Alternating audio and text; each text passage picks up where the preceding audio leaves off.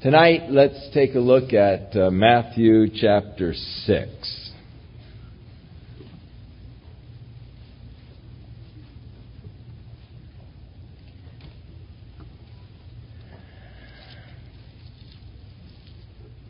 We are in the section of the book of Matthew that is commonly called the Sermon on the Mount, because it was delivered to the disciples of Jesus on the mountainside there above the Sea of Galilee. Seeing the multitudes, he went into a mountain, and when he was set, his disciples came unto him, and he opened his mouth and taught them, saying. So the first thing we note is that this Sermon on the Mount is not for general world consumption. It is not a system of laws and all that the world should inaugurate or can inaugurate. The Sermon on the Mount is to the disciples of Jesus Christ, and it is only those who have been described in the first part of the sermon that can really put these things into practice, and that only through the power of the Holy Spirit. And so there is, first of all, a description of the person of which Jesus is speaking. And that description comes in the form of the Beatitudes. As Jesus describes the person to whom the sermon is applicable, blessed are the poor in spirit.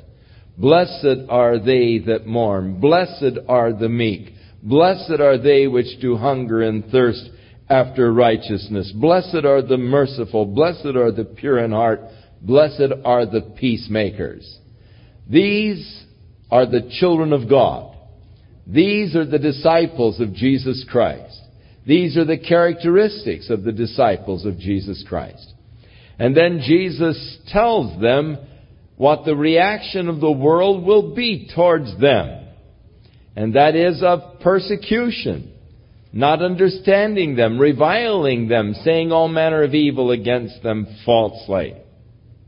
But their response to the world's reviling is to be rejoicing and to be exceeding glad. Then he tells them the effect that they are to have upon the earth. Ye are the salt, or the preserving influence in a corrupting society. You are the light in the darkness. You are the light of the world. You are the salt of the earth. And then Jesus gets into an area that surely was mind-boggling to each of the disciples as he begins to talk to them concerning the law and its relationship to the believer. And he declares to them that he did not come to destroy the law, but to fulfill the law.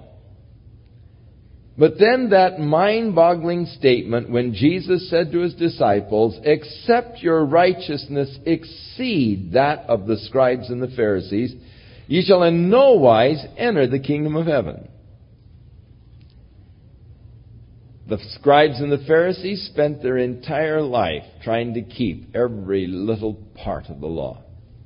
And so to have Jesus make this kind of a statement, immediately the first reaction I could be would just be that of giving up. Well, that's it. I've had it. There's no sense trying to go any further. There's no way I can be more righteous than those scribes and Pharisees. And then Jesus went on to explain what he meant. For he began to give them 5 illustrations of the law as it was being taught and practiced by the scribes and the Pharisees.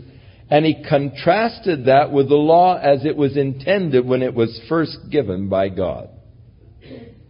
And the basic difference between the way the law was being practiced and taught by the Pharisees and the way the law was intended by God in each case was that the Pharisees were teaching and practicing the law in a strict outward observance.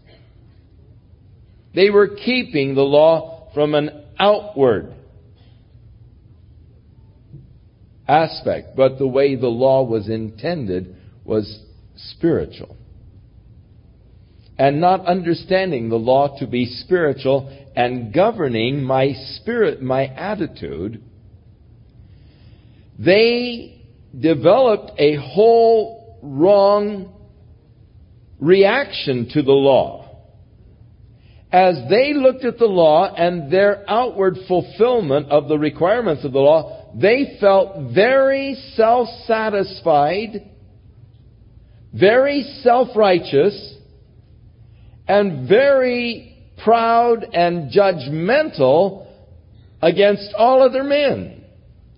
Jesus aptly described the attitude of the Pharisee when he said the Pharisee went into the temple to pray, and he said, "Oh God, I thank you that I'm not like other men. I'm not an extortioner. I'm not a blasphemer. But I pay my tithes, and I do this and I do that." And he is perfectly describing the attitude that the Pharisee had as far as the law was concerned, a very smug, self-righteous attitude. But the law was not given by God to make men smug and self-righteous. The law was given by God to reveal to man the exceeding sinfulness of sin and to make the whole world guilty before God. So their interpreting of the law was totally wrong. And it was creating a completely wrong reaction on their part to the law. Rather than to make them feel guilty sinners before God and cry out, "Oh, God, have mercy on me, a sinner." Because of the way they interpreted it, they were able to fulfill the law.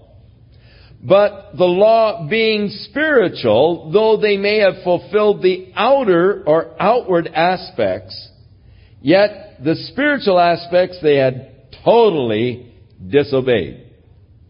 So in the contrast that Jesus is giving, the way the law was being taught, you'd heard that it hath been said, "Thou shalt not kill, and whosoever kills is in danger of judgment." But I say to you, whosoever hates his brother. You see, it's the hatred from which murder comes. And you can be guilty of the law, "Thou shalt not murder," if you have hatred in your heart against your brother. If you consider your brother a worthless fellow, You've destroyed him in your own mind. He's worth nothing, Well, you've in your mind violated the law, "Thou shalt not murder." "Thou shalt not commit adultery." Well, Jesus said, look, that isn't just the physical act. If you're looking at a woman and you desire her, then you've committed adultery already in your heart. The law was intended to make us guilty before God. And as Paul the Apostle said, there was a time when he thought that as far as the law was concerned, he was perfect. He wrote to the Philippians and he said, "It's concerning the righteousness which is of the law, man, I had it. I had it made." But writing to the Romans, he said, "I did not know that to desire or to covet was wrong, except the law said, 'Thou shalt not covet.'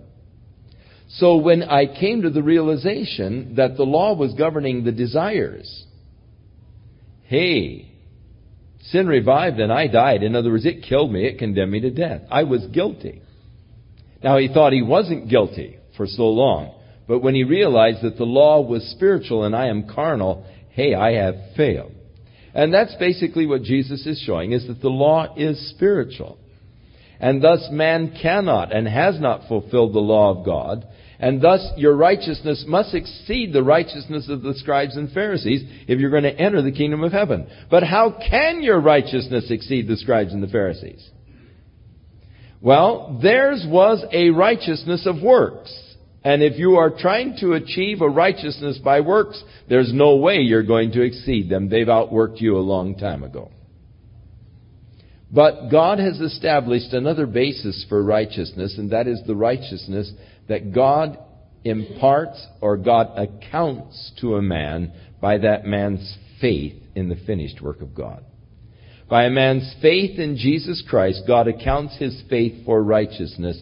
And Paul said, "I gladly threw over that righteousness that I once had, which was of the law." Those things which were gain to me under the law, I counted loss for the excellency of the knowledge of Jesus Christ, for whom I suffer the loss of all things, and do count them but refuse, that I may know him, and to be found in him, not having my own righteousness which is of the law, but the righteousness which is of Christ through faith. So this new relationship with God, righteous by the faith and by believing in Jesus Christ, and God having imparted to me then that, or God accounting to me righteousness. And that, thereby my righteousness exceeds that of the scribes and the Pharisees, because God has imparted to me the righteousness of Jesus Christ, exceeding that of the scribes and Pharisees. And therein is my only hope of entering into the kingdom of heaven, my faith in God's finished work through Jesus Christ in achieving for me that righteous standing before God. Now, we get into chapter 6, and here Jesus, first of all, enunciates a principle. And as is the method of great teachers, there is statement of the principle, and then the illustration and amplification of that principle. The principle is this: take heed to yourself. Be careful that you do not your righteous deeds, the alms being the righteous acts, before men to be seen of men. Now, he's talking here about the motives for which you do things, for which you do your righteous things. Make sure that the motive by which you are prompted to do these things does not come from your desire to be recognized and noted by men. Take heed that you do not your righteous acts to be seen of men. The Bible tells us that we are all going to stand before the judgment seat of Christ, and our works are going to be judged of what sort they are. Our works will be judged actually by the motives behind the work. What motivated me to do it? And if my motivations in doing my righteous deeds are wrong, then those deeds are worthless, and they will be burned and be consumed as wood, hay, and stubble. For all of our works will be tried by fire. Many of our works that we have done for the Lord will just be consumed. They'll go up in smoke. Now, those things which I've done out of a pure heart and pure motive before God, those that remain the testing of fire, I'll receive a reward for them. But all of our works are to be judged of what sort or what motivation is behind the works. Now, Paul the Apostle speaks of that which motivated him. He said, "For the love of Christ constrains me." And really, love is the greatest motivator for Christian service, and the only valid motivator for Christian service. I can be doing a lot of wonderful things, but if I don't do it in love, they become worthless.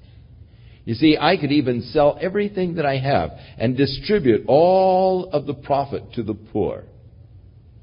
But I could do it in such a way that I call the newspaper and say, "Hey, send a reporter out here. I got my house for sale, and I'm going to give everything to the poor." And then once I've sold my house, I put up a big sign, Chuck's Relief Program, and I invite all the poor in and all the photographers and everything else, and I start doling out, all of my goods, and I feed the poor, and I stand there smiling for the photographers, and Channel 7 and Channel 5 come out, and they take their pictures, and I get my face. Isn't this wonderful? Look what this man has done. Oh, how glorious. He sold everything and gave it to the poor. But you see, my motive was to get my smiling face before the public and to have everybody say, "Oh, isn't that marvelous?" Well, that's my reward. Everybody is saying, "Oh, isn't that marvelous?" And I better listen carefully and tune in on that. "Ooh, isn't that grand?" Because that's all the reward I'm going to get. And when I come up before God and stand before God and give Him that Pepsodent smile, that I gave to the TV cameras, pin it on me, Lord. I'm ready now, to receive. And he looks at the account and he says, "Well, don't see anything here, Chuck." I said, "Wait a minute, Lord.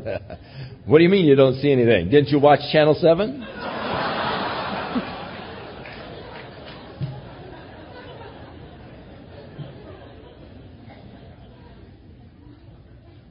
Didn't you hear those people raving about how marvelous I was?" "Oh, yes, I remember. That was your reward." And that's basically what Jesus is saying here. Now be careful what your motive is. Don't do things in such a way as to draw attention to yourself. That is, to draw the praise of people and the plaudits of the crowd. For if that is what's behind it, and you're doing it in such a way as to attract attention to your good works, then the attention that you've attracted is all the reward you're going to get. So take heed that you don't do your righteous acts to be seen of men, before men, to be seen of them. Now, there is a balance here, because earlier Jesus said, "Ye are the light of the world." And you can't hide a light. Therefore, what you do is going to be seen. It's going to be noticed. You can't hide the light. You're the light of the world. But let your light so shine before men that when they see your good works, they glorify your Father which is in heaven. Now, that's not always easy to do.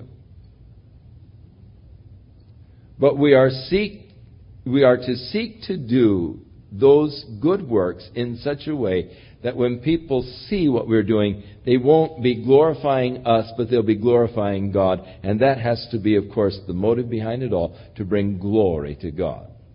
Because I love God, I want to serve God, I'm doing it for Him.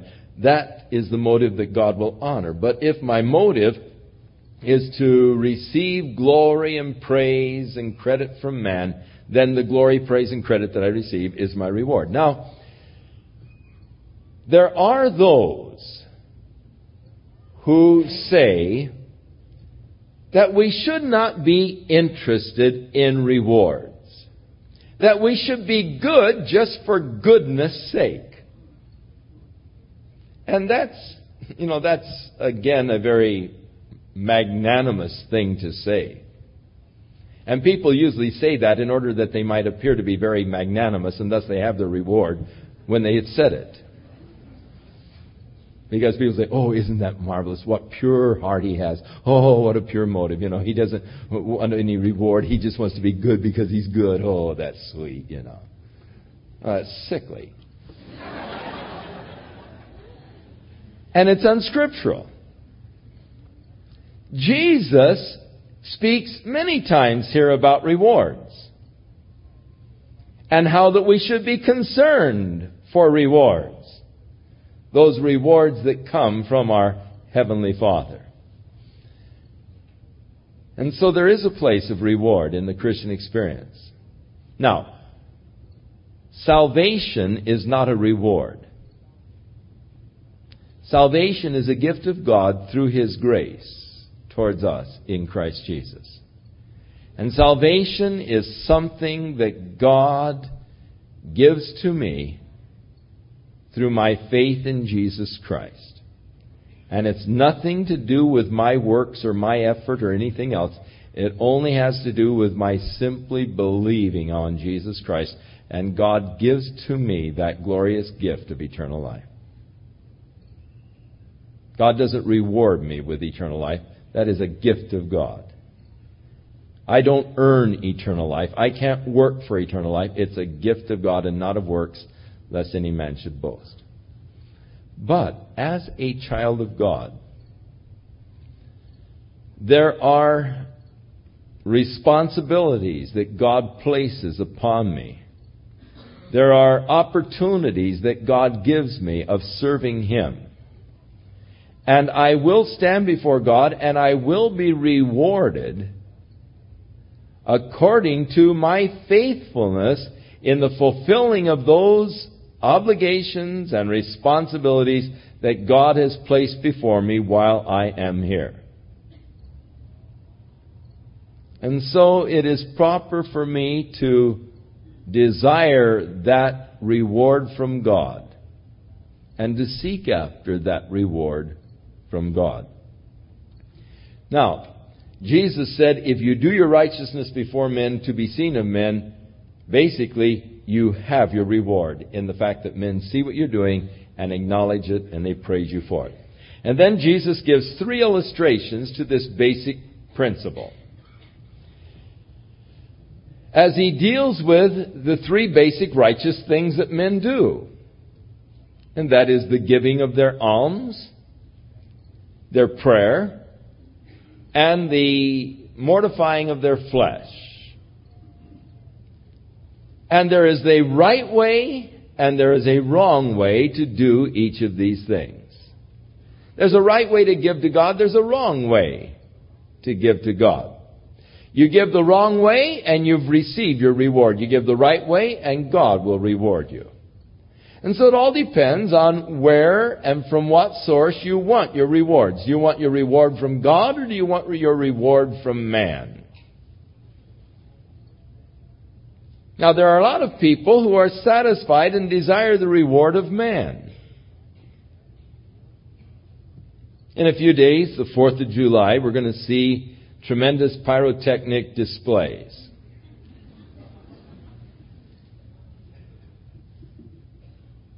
And these skyrockets they're getting more exotic every year. And as you watch these bursts of colors in the air, you hear the boom and you see all of these colors bursting out and these little things swirling away and everybody says, oh, you know, you're sitting there in the Anaheim Stadium perhaps and this thing goes off and everybody, you know, beautiful, beautiful, beautiful. Big flash, big burst. Everybody's awing over it. But it burns out so rapidly. You know, it's just for a moment. Boom! It's gone. So the glory of the world. It's like a skyrocket. You know, you come on the world scene, and we've watched it. You've lived long enough to see those who came on the world scene, and everybody's saying, you know, and the big flash, but what a quick burnout. Now they're gone. They're being replaced by the new flashing stars. And the glory of the world is so shallow. It passes so rapidly. But you know, up there in the sky, there are brilliant displays of fire and glory. Those stars. I'll tell you, if you could just look at them closely enough, you'd see fantastic, spectacular displays of glory and beauty. And they just keep going on and on and on. And long after the skyrockets have expended their glory and have fallen in ashes to the ground, the stars are still there. Daniel said, and they who are wise will lead many to righteousness, and they shall shine as the stars forever and ever. And it all depends on which sky you want to shine. You can do your works before men in such a way that everybody says, you know, big flash. Everybody's all excited. And everybody's going around saying, did you know what he did? Isn't that wonderful? He's so glorious, you know. And you're soon ashes. Everybody's forgotten and they're looking for the next flash.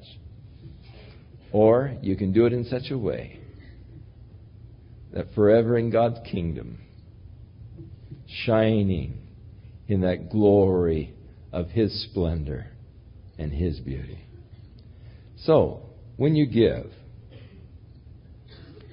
don't sound a trumpet before you, as the hypocrites do in the synagogues and in the streets. that they may have the glory of men. Verily I say unto you, they have their reward.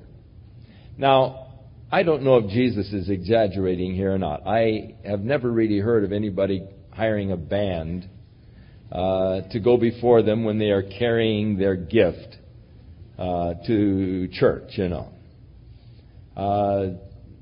ready to drop your money in the offering and have the guy stand up and give a trumpet fanfare, and so you come forward and place your gift in. However, I have seen services where the evangelist will say, now God has revealed to me that there are 15 people here tonight that are going to give $1,000 to my ministry. Bless God. Hallelujah. I want you 15 that God is speaking to your heart now to give that $1,000. I want you to stand to your feet, And they harangue and they harass and they go on until, bless God, look, there's a brother over there. Oh, praise God, brother, hallelujah, And the guy is standing there holding up his check, And the evangelist runs back and gets it because I'll personally receive, I'll personally take it out of your hand, Greedy soul.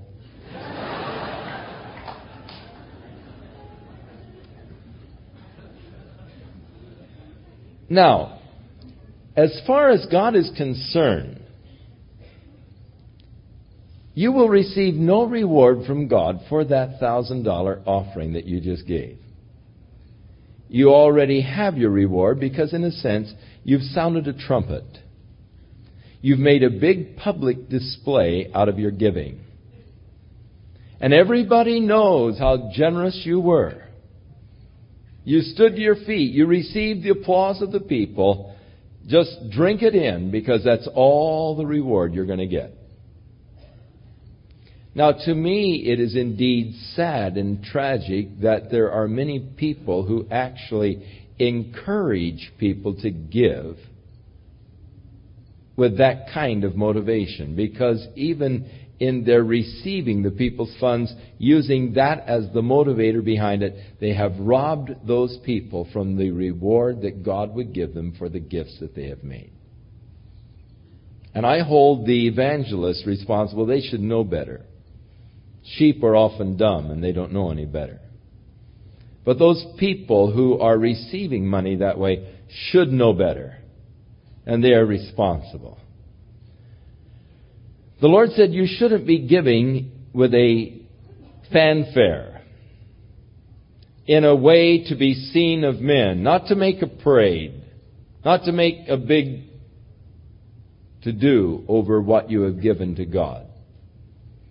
But when you give your alms, really, just don't even let your right hand know what your left hand is doing. Just give. Don't make a big deal over it. That your alms may be in secret, and your Father which sees in secret shall reward thee openly. So, in our giving, it's to be simple, with simplicity. Our giving to God, Paul tells us in the Corinthian epistle, is never to be out of constraint or pressure. We should never feel pressured to give to God. God doesn't want people to give to Him motivated by pressure. Oh, here's the finance committee coming to the door and they're going to get our annual pledge. Oh no, what are we going to say this time, And of course, I'm under the pressure. Here are these important people. He's the banker there, and there's an attorney, and here's my doctor, and they're sitting there, and I'm on the hot seat because I've got to make my pledge to the church for the year. And these guys are all going to know what I'm going to pledge, and I don't want to look like a skinflint, and so what am I going to do, So I feel the pressure, and I say, well, this year, I think we're going to try and give $1,000 to the church. And I hear my banker sort of, $1,000? Well, we're really wanting to add a few programs to the church this year, and so we really need, well, maybe I can give $1,200, and so then comes the first month and I owe $100, and I think, oh no, I can't afford this $100. Oh, but I got to do it. I promised I'd do it, and every month I find myself gritting and struggling over trying to make my pledge, and I'm griping about it, and I'm upset about it. Hey, God doesn't appreciate anything given to Him that you gripe about. You'd be much better off not to give than to give and gripe. Let them think that you're tight. Let them think that you're not benevolent. Let them think what they want, but don't give to God out of pressure. Paul said, therefore, as everyone is purposed in his own heart, so let him set it aside and let him give hilariously, because God loves a hilarious giver. Whatever you can give to God hilariously, give. What you can't give to God hilariously, keep. God doesn't want it, and God doesn't need it. And thus, the giving to God should always be a personal matter between the Lord and our family. And it is something that we do because we love the Lord and we're motivated by our love for Him, but we're not looking for credit from man, or not looking to receive from man great accolades because of our generosity in giving to God. Now, the question of the tithe envelopes then. This is a necessity that is laid upon us by the U.S. government, the Internal Revenue Service. It's just one of the other evils that come from the IRS. I don't believe that we should pay more taxes than what are due. I think we should pay what are due, but I don't think we should pay any more than are due. And thus, for the purposes of the IRS, we make out checks, or we fill out an envelope that we might keep a record in case the IRS questions concerning your giving. But those files are strictly confidential. They are something that is between you and the Lord. And those are things that we only send you your receipt at the end of the year, and it is something that only you and the Lord know. I don't even know. I don't bother to go through those files. I'm not concerned. It's something between you and God. And it's a personal thing, and we want to keep the giving just as personal as possible. And so your giving, let it be with simplicity. Let it be out of a cheerful heart, and let it be motivated by your love for the Lord, and not your desire to be seen by men. Then when you pray, there's a wrong and a right way to pray. Now don't be as the hypocrites, for they love to pray standing in the synagogue and in the corners of the streets, that they may be seen of men. Verily I say unto you, they have their reward. Now, prayer was a very important thing in the life of the Jew. Twice a day he had to say the Shema, which comprised of 3 sections of the Old Testament Scriptures. Beginning with Deuteronomy 6 there, the Lord our God is one Lord, and thou shalt love the Lord thy God with all thy heart, with all thy soul, with all thy mind, with all thy strength. And he had to say that the first thing in the morning. And he had to say it the last thing at night. He was to say it before 9 o'clock in the morning, and he was to say it before 9 o'clock in the evening. But twice a day he would say the Shema. Then there was the second form of prayer, the Shemoneth. The Shemoneth was actually 18 separate prayers. Later on they added the 19th, but they kept the name Shemoneth, 18. And they were 18 prayers that they would memorize as a child, and they had to say 3 times a day. 9 o'clock in the morning, 12 at noon, and 3 o'clock in the afternoon. Now, because they had to say these same prayers every day, morning, afternoon, and evening, it became a custom, as anything that, we do by custom. It became something that, to many of them, was totally meaningless. I mean, it's a duty, I've got to do it, so you race through these 18 prayers. Saying them just as rapidly as you can. It's a duty I've got to perform. It's 9 o'clock and, okay, here we go, and you race through the 18 prayers. And then, it's 12 o'clock, time to do it again, and you race through the same 18 prayers. Now, with that as a background, you see, there were those who would time themselves so that when 9 o'clock in the morning came, they would be in a very conspicuous place on the street corner. 9 o'clock, and prayer shawl comes on and wrap themselves up, and so they go through the 18 prayers.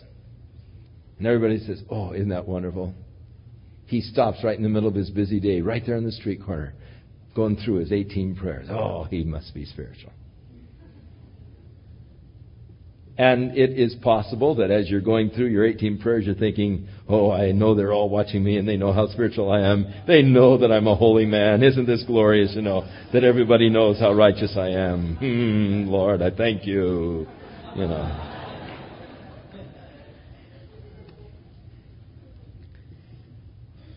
Now, anything that we do repeat over and over again, the same words, can easily become meaningless. We set the little groove patterns in our brain, and all we have to do is tune in to that particular channel and push the button, and you can just say it without even thinking. Now I lay me down to sleep, I pray the Lord my soul to keep. If I should die before I wake, I pray the Lord my soul to keep. Push the button and it goes. It's like pulling the string on the little dollies. It's just something that's programmed in, God is great, God is good. We thank you, Father, for our food. Amen. And you can mouth these words without even, you can be thinking about something else entirely as you're saying these words. I don't have to be thinking about what I say because I can just say these words by rote. And thus they become empty repetition of words. So first of all, when I pray, I'm not to seek to get in some conspicuous place so everybody will see that I am a man of prayer.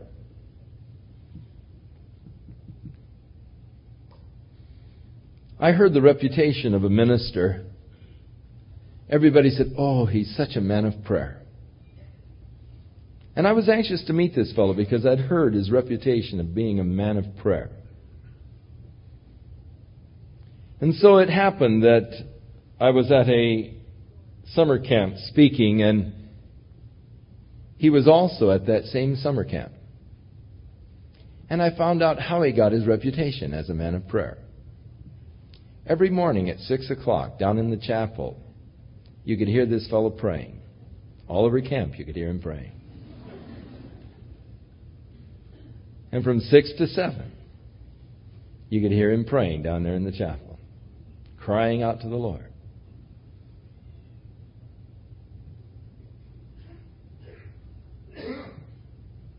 And I often wondered, does God want us to have a reputation of a man of prayer? Is it not better to go into the closet and shut the door and pray to the Father who sees in secret?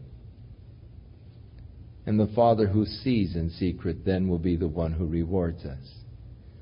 I would not be surprised, but what the reward that man gets from his prayer life is not the fact that he has a tremendous reputation of being a man of prayer. And he loves that reputation. And he's doing everything to keep that reputation alive by praying in such a way that everybody is noticing the fact that he is praying. Now, we've got to be careful about motivation.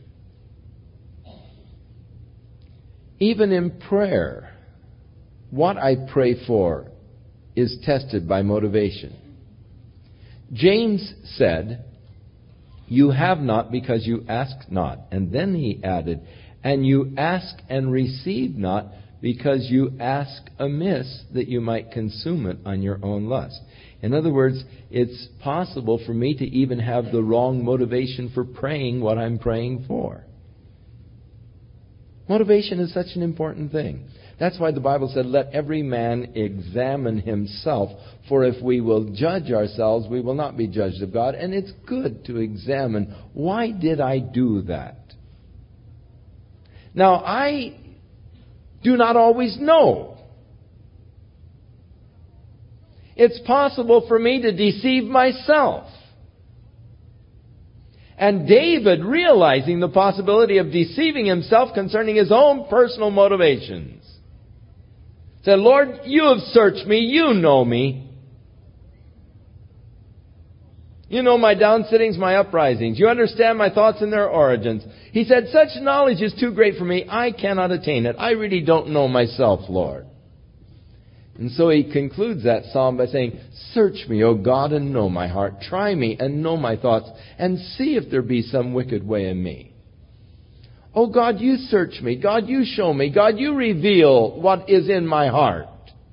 Because I can be deceiving myself. But I'm not deceiving God. For He searches the hearts, the reins. He knows what are the motives behind everything I do. And God knows I don't want to waste my time. If I'm going to do it, I want to be doing it out of the right motivation, and I want to receive the rewards from the Lord for doing it. And so in our prayers, be careful that we do not seek to pray drawing attention to ourselves or pray to impress people, that they might be seen of men. The idea behind it is they're trying to impress people. Be careful that you don't pray to impress people. Prayer is not intended to impress people. It's intended to impress God.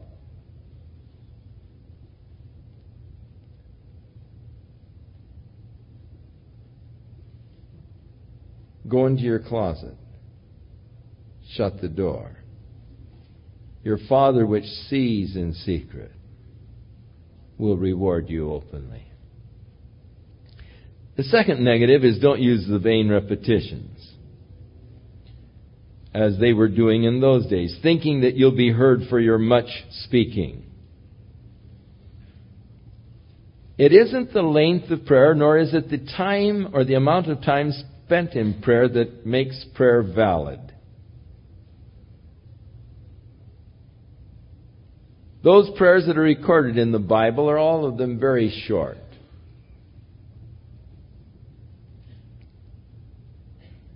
So many times we think that prayer doesn't really become effective until we've been on our knees for an hour. Not so. There's no sense of just filling up the time with meaningless little stereotype phrases when I'm talking to God. When you come into God, sit down, declare your business to God, declare your heart, open it to Him, lay it out before Him. And be brief, be concise. Because the Lord knows what you have need of before you ever ask Him. Prayer is not information time where I am now going to inform you, God, of everything that's gone wrong in my life today. God knows everything that's gone wrong. I don't have to rehearse it for Him. Nor do I have to go over a long list of my needs. God knows what I have need of before I ever ask Him.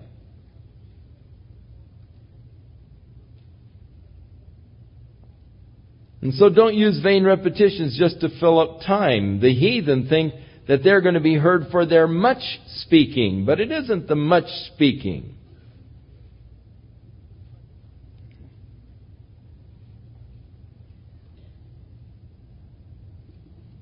Now, Jesus then gave to us a model prayer.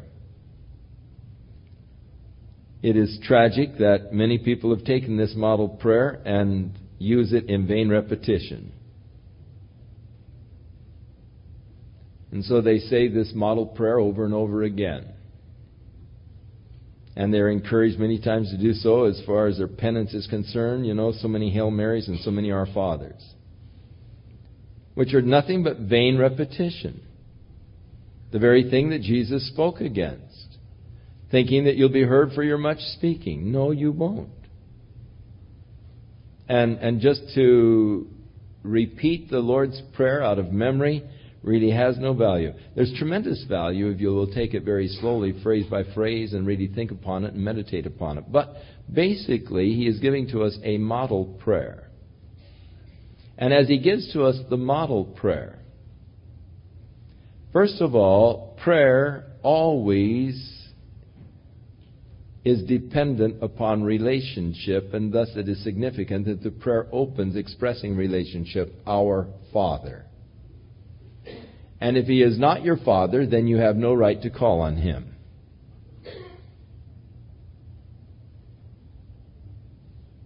The blind man said to the Pharisees when they were challenging Him on how he was healed,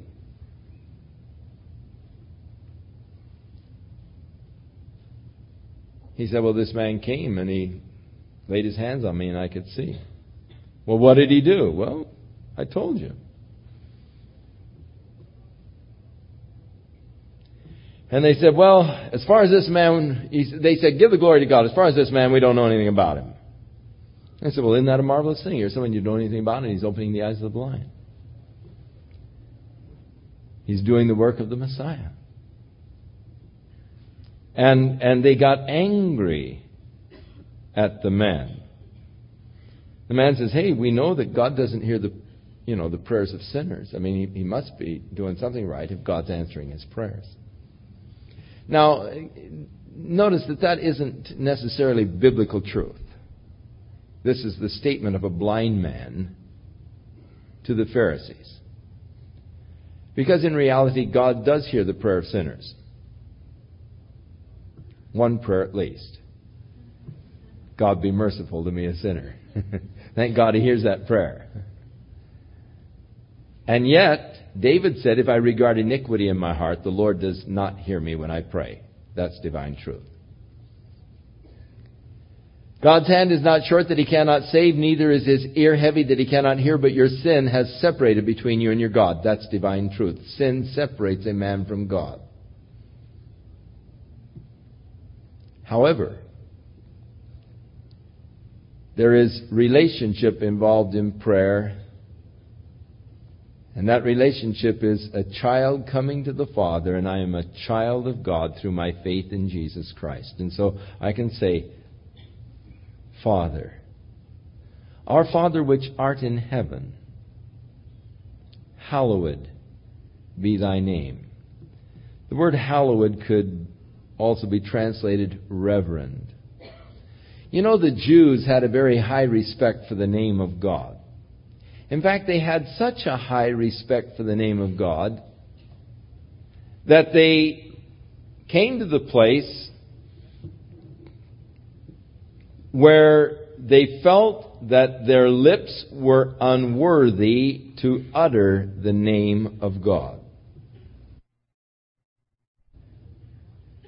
Ultimately, they came to the place where they thought that their minds were unworthy to even think of the name of God, to think it in their minds. So, as the scribes, in copying the Scriptures, would come to the name of God, instead of writing the vowels, they only wrote the consonants. YHVH. Try and pronounce that. Without the vowels, you don't know how it is pronounced. And so to the present day, we do not know how to pronounce the name of God. But before the scribes would even write the YHVH in their manuscript, they would go in, take a bath, put on fresh clothes, take a new pen, dip it in fresh ink, and then write those consonants, YHVH.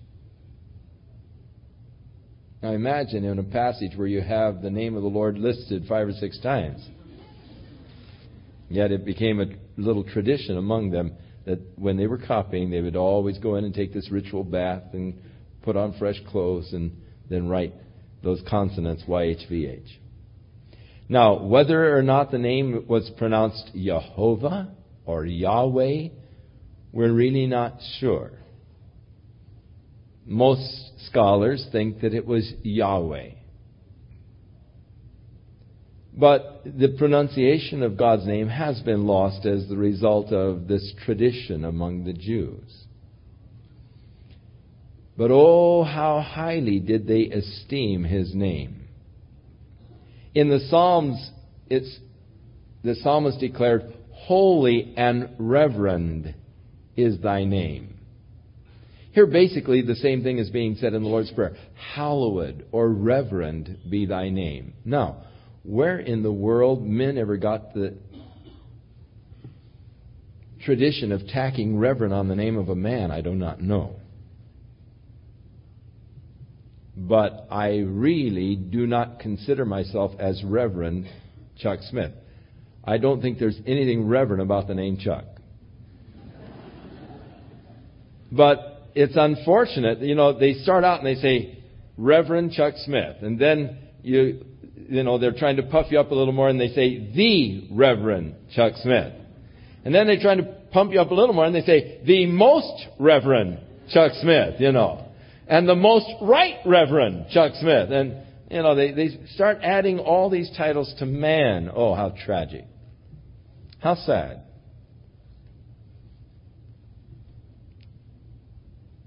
I really don't care for a title.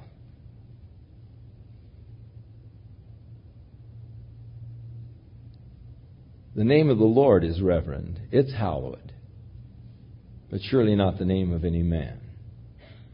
Now, a lot of people take the title in ignorance, and I will accept that.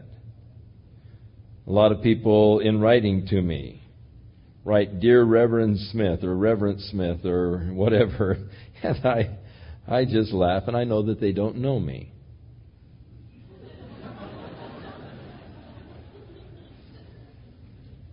Because I don't consider myself reverend at all. I do reverence God, and I reverence His name. But there's nothing reverent about my name. And so, I don't make a big deal over it, but it's just something that, it's one of those things that people started and they carry on, and it's the exalting of man, and I don't believe in the exalting of man. I believe, that no flesh should glory in His sight. Let's exalt the Lord. Let's hold His name reverend and hallowed, but let's not be exalting man. For he that exalts himself, the Lord will abase. So, recognition is next. First of all, relationship, our Father. Recognition, which art in heaven, hallowed be thy name. Holy and reverend is thy name.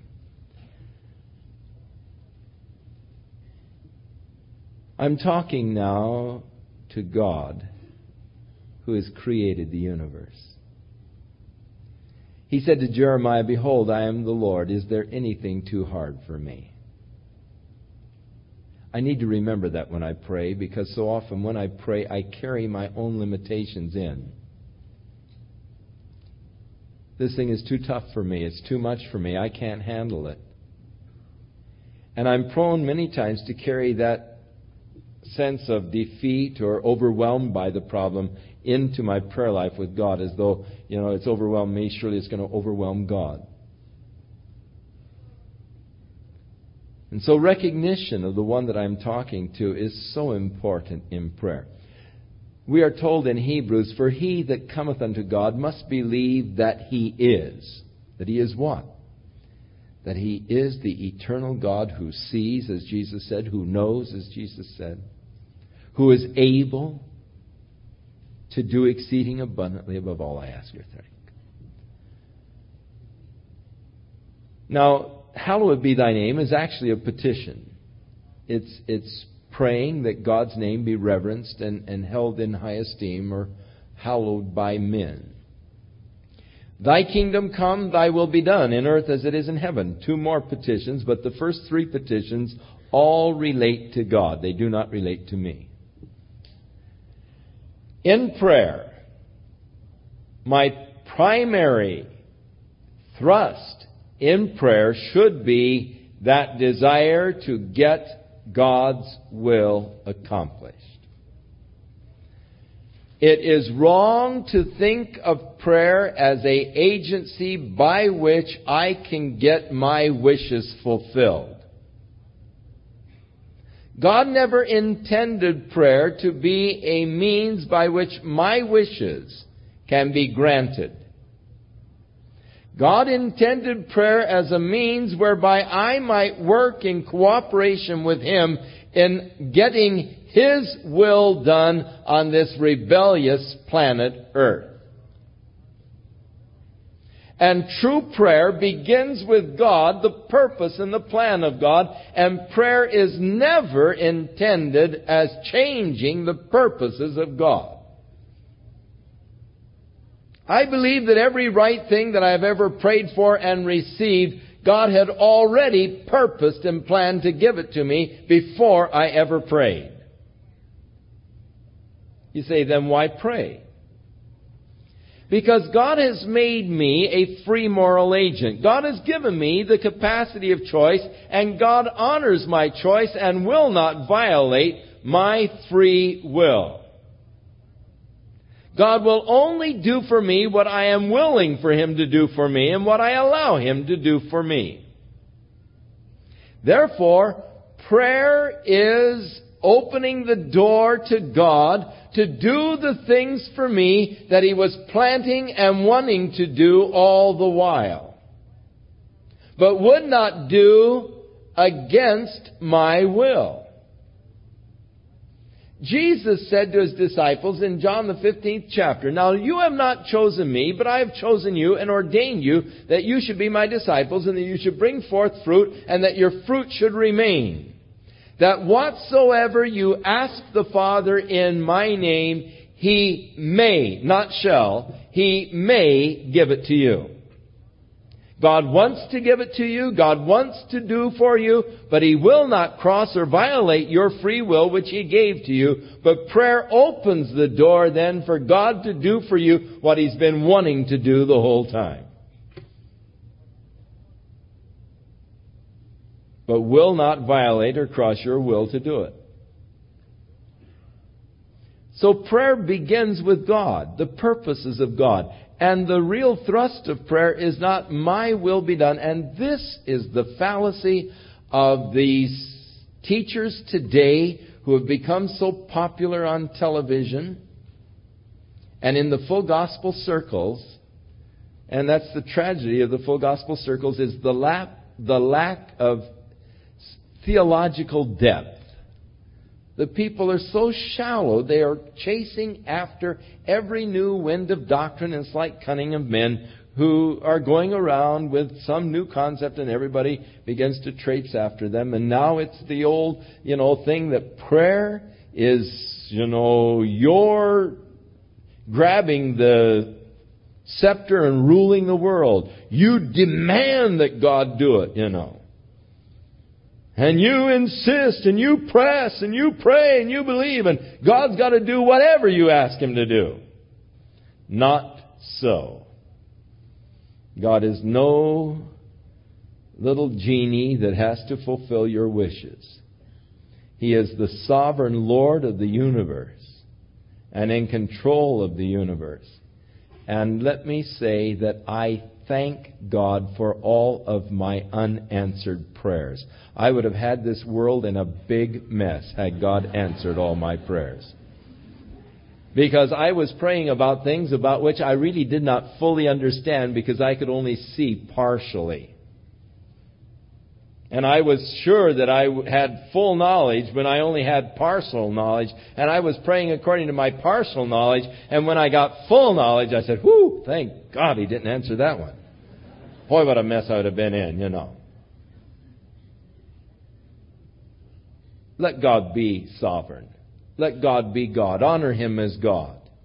And realize that the real thrust of prayer is not to fulfill my wishes, but it's to get His will done. Thy will be done in earth as it is in heaven. Yes, I do have needs. And yes, it is proper and right that I petition God for my own needs. And so we have these petitions that deal with our own needs. Give us this day our daily bread. Those provisions that are so essential for life and the maintenance of life.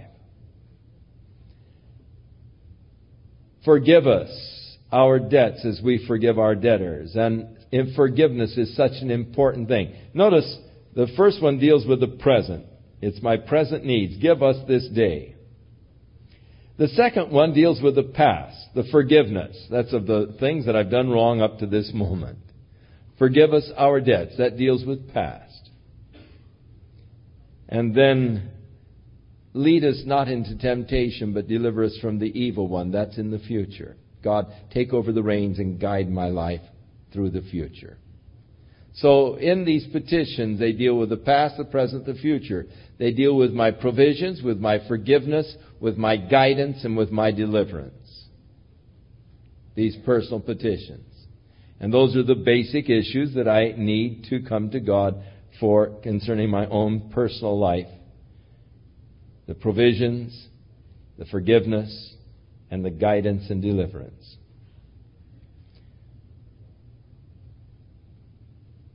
But then prayer goes back to God. Thine is the kingdom, the power, and the glory forever. Amen. Now, prayer actually takes three forms. Prayer is worship. Prayer is just that awareness and awe of the greatness and the glory of God. And this is an important part of prayer. Just that worshiping the Lord for what He is. Not asking Him for anything, but just that worshiping God as I am aware and conscious of His greatness and of His glory and of His power.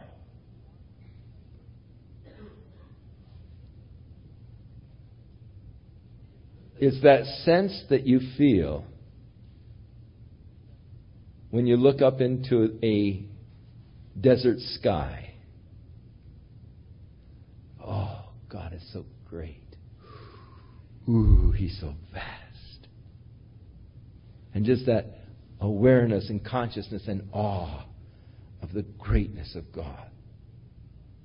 It's that sense that you get when you look at a beautiful flower. And you think, oh, He's so beautiful in His creative designs. It's that awe you get when you see a child born. Oh, He's so wise in His design of the life forms. Worship. But prayer is also petition. In a narrow sense, the asking of God for my own needs. But in its third form, prayer is intercession, where I am seeking then and petitioning God for the needs of the lost world around me. And all three of these are brought forth in this model prayer from Jesus. Thy kingdom come, thy will be done in earth as it is in heaven. Intercession for the kingdom. Give us this day our daily bread, the petition for my own need. Thine is the kingdom, the power, the glory forever. That awe, the wonder, and the glory, and the greatness of God. The worship. Notice prayer begins with worship, ends with worship. Now, we usually give petition first and then we move into intercession. But in the model prayer, we have intercession first and then it moves into petition. I don't think the order is important, but I think that all three forms should be followed when we pray. I think that we should spend time worshiping God. I think that we should spend time in intercessory prayer. And I think that we should spend time in the petitioning of God for our own individual needs. Now, it is interesting that in these various petitions that we make, that the petition for forgiveness is predicated upon our forgiveness. Forgive us our debts as we forgive our debtors. And immediately there comes the question, is this then works? And does my forgiving another depend upon, or does God forgiving me depend upon my forgiving another? And if so, then is forgiveness dependent upon works? And so you have a knotty theological problem. What does Jesus say? For if you forgive men their trespasses, your heavenly Father will also forgive you. But if you forgive not men their trespasses, neither will your Father forgive your trespasses. Now, do you want me to change that? You want me to be responsible for changing the words of Jesus? You say, but I don't understand. Wait a minute, He didn't call you to understand. He just called you to believe. And so, I believe that it's very vital that we understand the importance of forgiveness. And that we are to forgive. Not as a matter of mathematics, as Peter thought. Lord, how often shall I forgive my brother the same offense? 7 times? And I'm sure that Peter thought he was growing in grace when he suggested 7 times, that he could actually conceive of forgiving a guy the same thing for 7 times. And Jesus said, no, Peter, 70 times 7, 490. Ay, Lord. Now, forgiveness is not a matter of mathematics. Jesus figured he'd lose count before he got to 490. And realize that forgiveness is just a matter of the spirit of the child of God. Having been forgiven so much, it is incumbent upon me to forgive. And Jesus gave an interesting illustration one time in which He uses, as He so often did, the ludicrous to illustrate His point. There was a certain man who owed his master $16 million. And the master called him in and said, well, your time is up on this loan. Pay me what you owe me. And the fellow said, oh, I just don't have it to pay. I can't do it right now. Give me a little more time. And the master said, oh, forget it. Just cancel the debt. And he crossed out his $16 million debt. This servant went out and got a fellow servant that owed him $25. And he took him by the throat and said, all right, you pay me what you owe me. And I said, oh, my wife's been sick and I've had to pay the doctor bills. I don't have the money right now, but just give me a little time and I'll pay you. Oh, no, you've had all the time you're going to get. And he calls the sheriff and he gets him thrown in the debtor's prison. Now, the Lord of that servant heard what he did. And He called him in and He said, how much did you owe me? And he said, $16 million.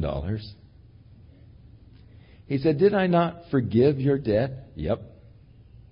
How is it then that I hear that you've had a fellow servant thrown into the debtor's prison for a $25 debt? And he called the sheriff and he said, throw him in until he's paid the uttermost farthing, every last half penny. And then again Jesus emphasized, The fact that you have been forgiven so much by God. Who are you to hold a debt against your brother? So having been forgiven, we forgive. And if we forgive, then we are forgiven. If we don't forgive, Jesus said, we are not forgiven. I have no intention of modifying the statement of Jesus Christ. I just intend to follow it. And to be forgiving. And to forgive. God help me. That's against my nature. My own nature wants to get even. My own nature wants everything that's coming. My own nature just doesn't want to forgive. Someone has taken a key and scratched a whole side of my car. And I don't want to forgive that person, whoever they are. Someone stole 2 suits out of my car. And they were dirty. I didn't even take them to the cleaners yet. And what they can do with a suit my size, I don't know. But anyhow, they ripped them off. I had them in the car, ready to take them to the cleaners. And I don't know who did it, but yet, you see, my old nature just doesn't want to forgive it. I'd like to get hold of the person that scratched that side with a key. And yet, thank God, He's put in my heart that spirit of, oh, well, it's all going to burn, you know. And there is a certain price that you've got to pay for people knowing you. And the more people know you, the more people hate you. You know, percentage-wise, there's a percentage of people who are going to hate you. And so the more exposure you have to people, the more enemies you're going to create. And so I suppose someone saw the license Calvary and realized my car and said, oh, you know, we'll fix him. Poor person. You know, that they would have that kind of hatred and bitterness, that they would do malicious kind of damage like that. But I've got to forgive. I can't let that bother me. I can't let that just, you know, boil inside. Because you know what it'll do? If I am just thinking of this and musing on this and just getting angry over this and, you know, and just going into it, I have certain little glands that start producing chemicals that will start eating me up inside. Start destroying me inwardly. It's important. Jesus knew that it was important that we forgive, that we not be bitter, that we not hold these feelings of bitterness or animosity or anger within, because Jesus knew the chemical system inside, and He knows the chemicals, the destructive chemicals that are created by my glands when I have these thoughts of bitterness or anger or revenge or whatever. And so it's for your own good that you forgive, that you're not holding in your mind some evil intent against someone who did you wrong way back when. It's tragic that many people have just destroyed themselves physically over unforgiving spirits, over bitterness that they have held. So forgive. Now the third righteous action was that of fasting. And again, a right way and a wrong way. Don't be as the hypocrites of a sad countenance, for they disfigure their faces that they may appear unto men to fast. Verily I say unto you, they have their reward. But when you fast, anoint your head, wash your face, that you appear not unto men to fast, but unto your Father which is in secret, and your Father which sees in secret shall reward thee openly. So again, don't draw attention to yourself, or don't be doing it in such a way that you are receiving from man that awe and wonder because you are so spiritual, because you fast. It used to be in the earlier days of my ministry that I fasted quite often. Obviously, I don't fast much anymore.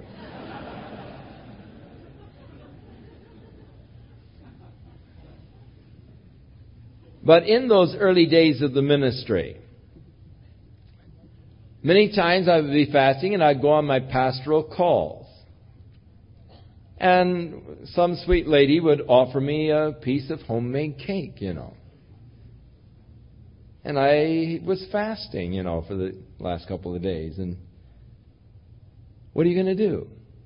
Well, thank you, but I'm fasting. No, I just break the fast and eat the cake.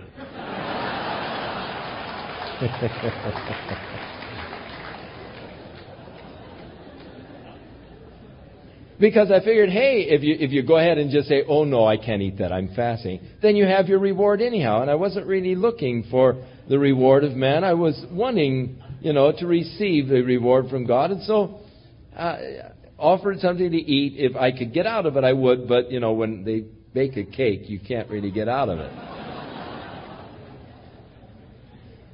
They want their reward. Oh, this cake is delicious,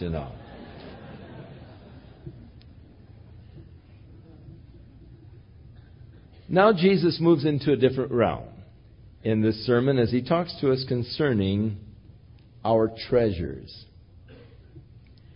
And basically, negatively, don't lay up for yourself treasures upon earth, where moth and rust doth corrupt, and where thieves break through and steal. A few years ago, there was a great move by many people to buy gold and silver. And they created, through their buying, a demand, an artificial price. Because of inflation, they began to purchase the gold and silver as a hedge against inflation. And all of these men who were writing these McKeever letters and all were encouraging the people to buy the gold and silver as a hedge against inflation. And they were glad to take the worthless dollars that these people had and to sell them gold and silver in exchange for their worthless dollars, or their dollars that would soon be worthless. And they were so magnanimous. I was always a little suspicious of why they would take my worthless dollars and give me gold instead. If gold was going to be so valuable and the dollars weren't going to be any good, why would they then be so nice to me as to take my worthless dollars for their good gold? Yet they were. However, I didn't buy any. Because in James it said, "Go to now, ye rich, weep and howl." Talking about the last days, for the misery that has come upon you, because you've laid up your gold and silver for the last days. But now your gold and silver is corrupted. It's not worth anything. Boy, if old Hunt had only read that. How he wept and howled when the silver market broke. And he lost billions of dollars on the futures that he had purchased in silver. If he'd only read James instead of McKeever, he could have spared himself a lot of misery.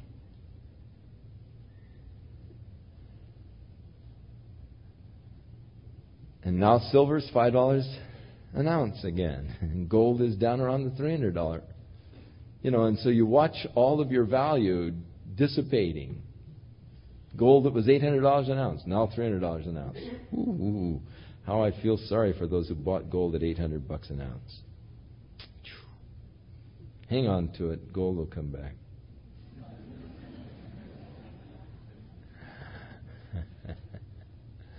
No.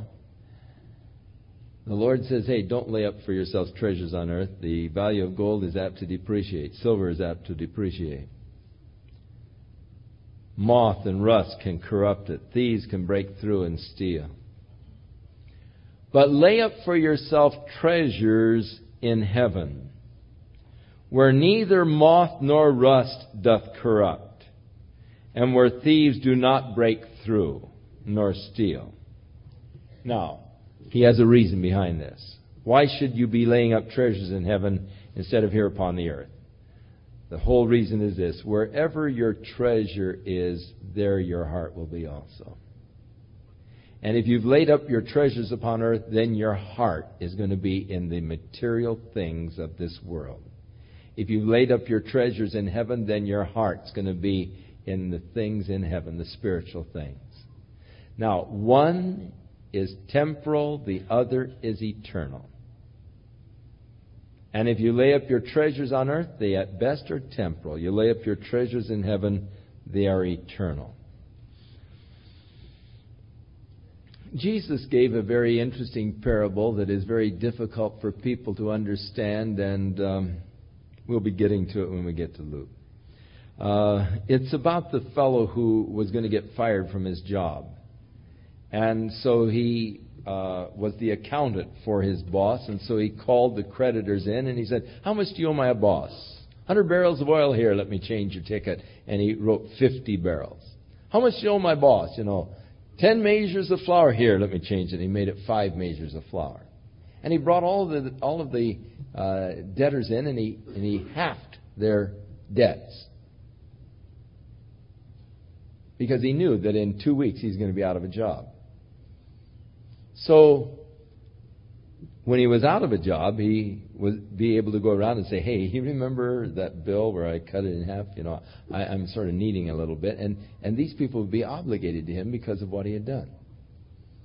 Now, Jesus said, the Lord of that servant commended the servant, not for his dishonesty, but for his wisdom, saying that the children of this generation are wiser than the children of light. You see, he was using his present position to establish his future. Jesus is telling you pretty much the same thing. Use the present to establish the future. Take opportunities of the present, because you cannot add anything to your spiritual account once you die. I mean, the treasures that you lay up in heaven are that which you are doing now. Once you die, then you can't say, "Oh, Lord, but I wanted to leave it all to you." Everything I have belongs to the Lord, but He lets me use it. And I use it all, and He doesn't get anything left. No, the Lord says, take advantage now. Lay up for yourself treasures in heaven. And the reason is, where your treasure is, there your heart will be also. Now, the light of the body is the eye. If your eye is single purpose, the whole body is full of light. But if your eye is evil, your whole body will be full of darkness. Now, if the light is in you and is dark, oh man, then how great is your darkness. And no man can serve two masters. Either he'll hate the one and love the other, else he'll hold to the one and despise the other. You cannot serve God and mammon. So this all has to do with laying up treasures.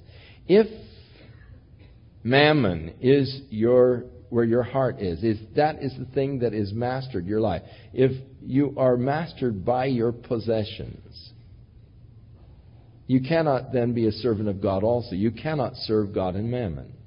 You cannot be mastered by two masters. You begin to neglect the one along the line. You'll hold the one and hate the other. You cannot serve God and mammon. Men have tried to do it, but you can't do it. Now, the Lord then talks to us about worrying. Don't worry, take no thought. The idea is take no anxious thought, or don't be worried about your life. What you're going to eat, what you're going to drink. Or don't worry about your body, what you are going to put on. For your life is more than meat, and your body is more than clothes. First of all, behold the fowls of the air, because they do not sow, nor do they reap, nor do they gather into barns, and yet your heavenly Father feeds them. Are you not much better than they? So, He is telling us don't worry. Look at the birds. They don't sow, they don't reap, nor do they gather in the barns. Now, the Lord isn't actually advocating then that we're not to plant and we're not to harvest, we're not to work. That is not at all what He is saying, nor are we to be totally passive as far as the needs, our needs being fulfilled or supplied. You don't see a little bird standing on a top of a telephone pole with its mouth open waiting for the worm to fly in. He is active. He does go down and he pecks on the ground and he finds the worm and he eats it. He isn't totally passive. And the Lord isn't teaching us a total passivity here. You can just cruise, lay back, do nothing, God will take care of you. That's not scriptural. Paul said if you don't work, you shouldn't eat. And the Lord has given us the strength and the ability to work. And like my little granddaughter says, God gave me a brain and He wants me to use it. And God's given us the capacities and He wants us to use them. But don't worry. Don't be fretting. Don't say, oh, what are we going to do? How are we going to pay? What are we going to do? And don't be worried about these things because your Father knows that you have need of these things. And your Father sees that the birds are taken care of. Now, if your Father sees that the birds are taken care of, He'll surely see that you're taken care of because He's your Father. And you're more important to Him than birds. And so if your Father makes sure the birds are fed, you can be sure your Father will see that you are fed. So don't worry about that. Now, which of you by worrying can add 1 cubit, which is about 18 inches, to his height? Oh, I'm so worried about being a shorty. Oh, I wish I were tall. Oh, and which of you by just worrying about it and sitting there wishing can add 18 inches to your height? Can't do it. Worry doesn't, the Lord is just saying, hey, worry really doesn't have any value. There's no value in worry. Why worry? And why do you take thought, or why are you worried about your clothes? Oh, is my wife here?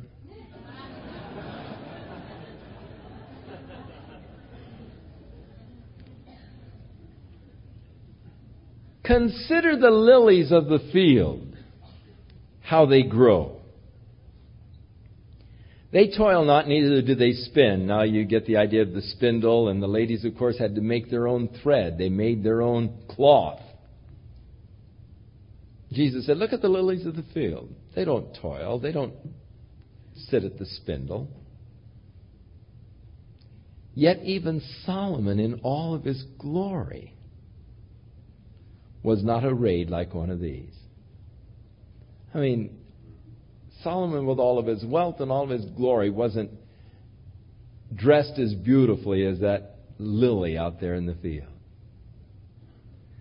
Now, if God so clothes the grass of the field, which exists today and tomorrow is cast into the oven, shall He not much more clothe ye, O ye of little faith?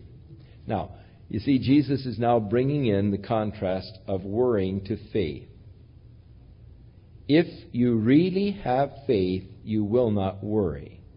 If you worry, it is an indication that you're lacking faith.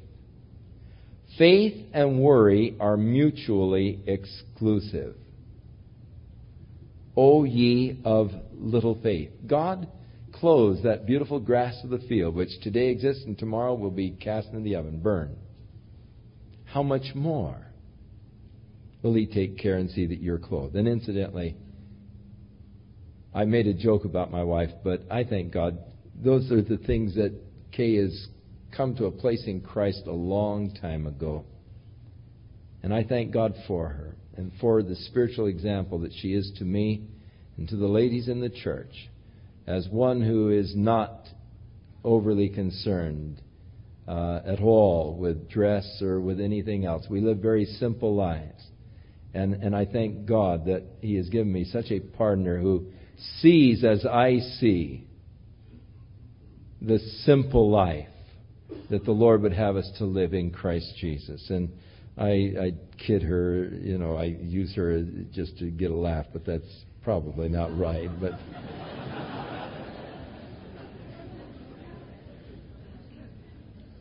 God forgive me, I'm sorry.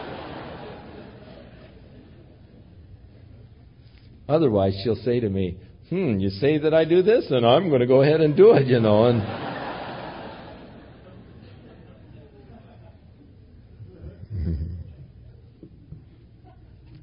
therefore,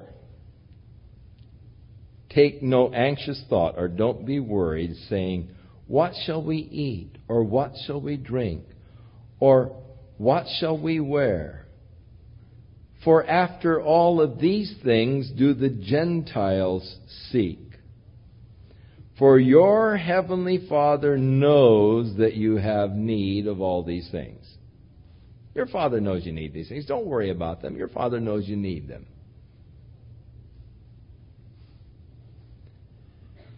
And thus, that is not to be our primary concern. We're not to be seeking those things as the paramount issues in life. But what are we to be seeking? But seek ye first. Now, the Gentiles seek those things. Oh, the fashion of this world. The word Gentiles is also translated heathen. The heathen are all seeking. I mean, look at the eateries today, the gourmets. All of the emphasis of the magazines upon food, upon clothes. And it's amazing the interest that the heathen world has in these things. But you seek first the kingdom of God and His righteousness. Priority. Oh, how important. Put first things first, and God will take care of the rest. If you will seek first the kingdom of God and His righteousness, all these other things will be added. God will take care of those. You don't have to worry about those. All you have to do is seek God first and foremost in your life, the kingdom of God, His righteousness, and God will take care of everything else. Now, if you look at our lives, and if you look at the time that we spend and are concerned in purchasing the clothes, in purchasing the food, in getting the money to purchase the clothes and the food and these things, you'll find that so much of our time is absorbed because we are exposed constantly to the pressures of Madison Avenue to be conscious about the style, the width of our lapel, or the width of our ties, or whatever, because, this is what's in style, this is what is vogue. And so we get rid of clothes before they are really worn out because they're no longer in style. And we have become the victims of this whole commercial system. And we've become lazy in our food preparation. And so we pay $1.25 to get a loaf of bread. When if you want to do just a little work, you can buy raw wheat for 6.5 cents a pound. And you can grind it, and you can make a healthy loaf of bread for 19 cents. But that takes a little extra effort. But don't worry about these things, basically, and that's what the Lord is saying. Don't let this be the paramount issue. Don't let these things be the primary things of your life. Let the primary thing be the kingdom of God and His righteousness. And God will take care of all these other things. You don't have to worry about them. The Lord knows that you need these things. Again, remember Jesus said, when you pray, don't think that you have to pray a long time. God knows what you need before you ever ask Him. The Lord knows that you need these things. Therefore, don't worry about tomorrow. And isn't that interesting that most of our worry is about tomorrow? Our worry is always more about tomorrow than it is about today. I'm in today, and here I am, and I ate, and, I've got clothes, and so I don't worry so much about today, but what am I going to do tomorrow? What am I going to do when that bill comes due next week?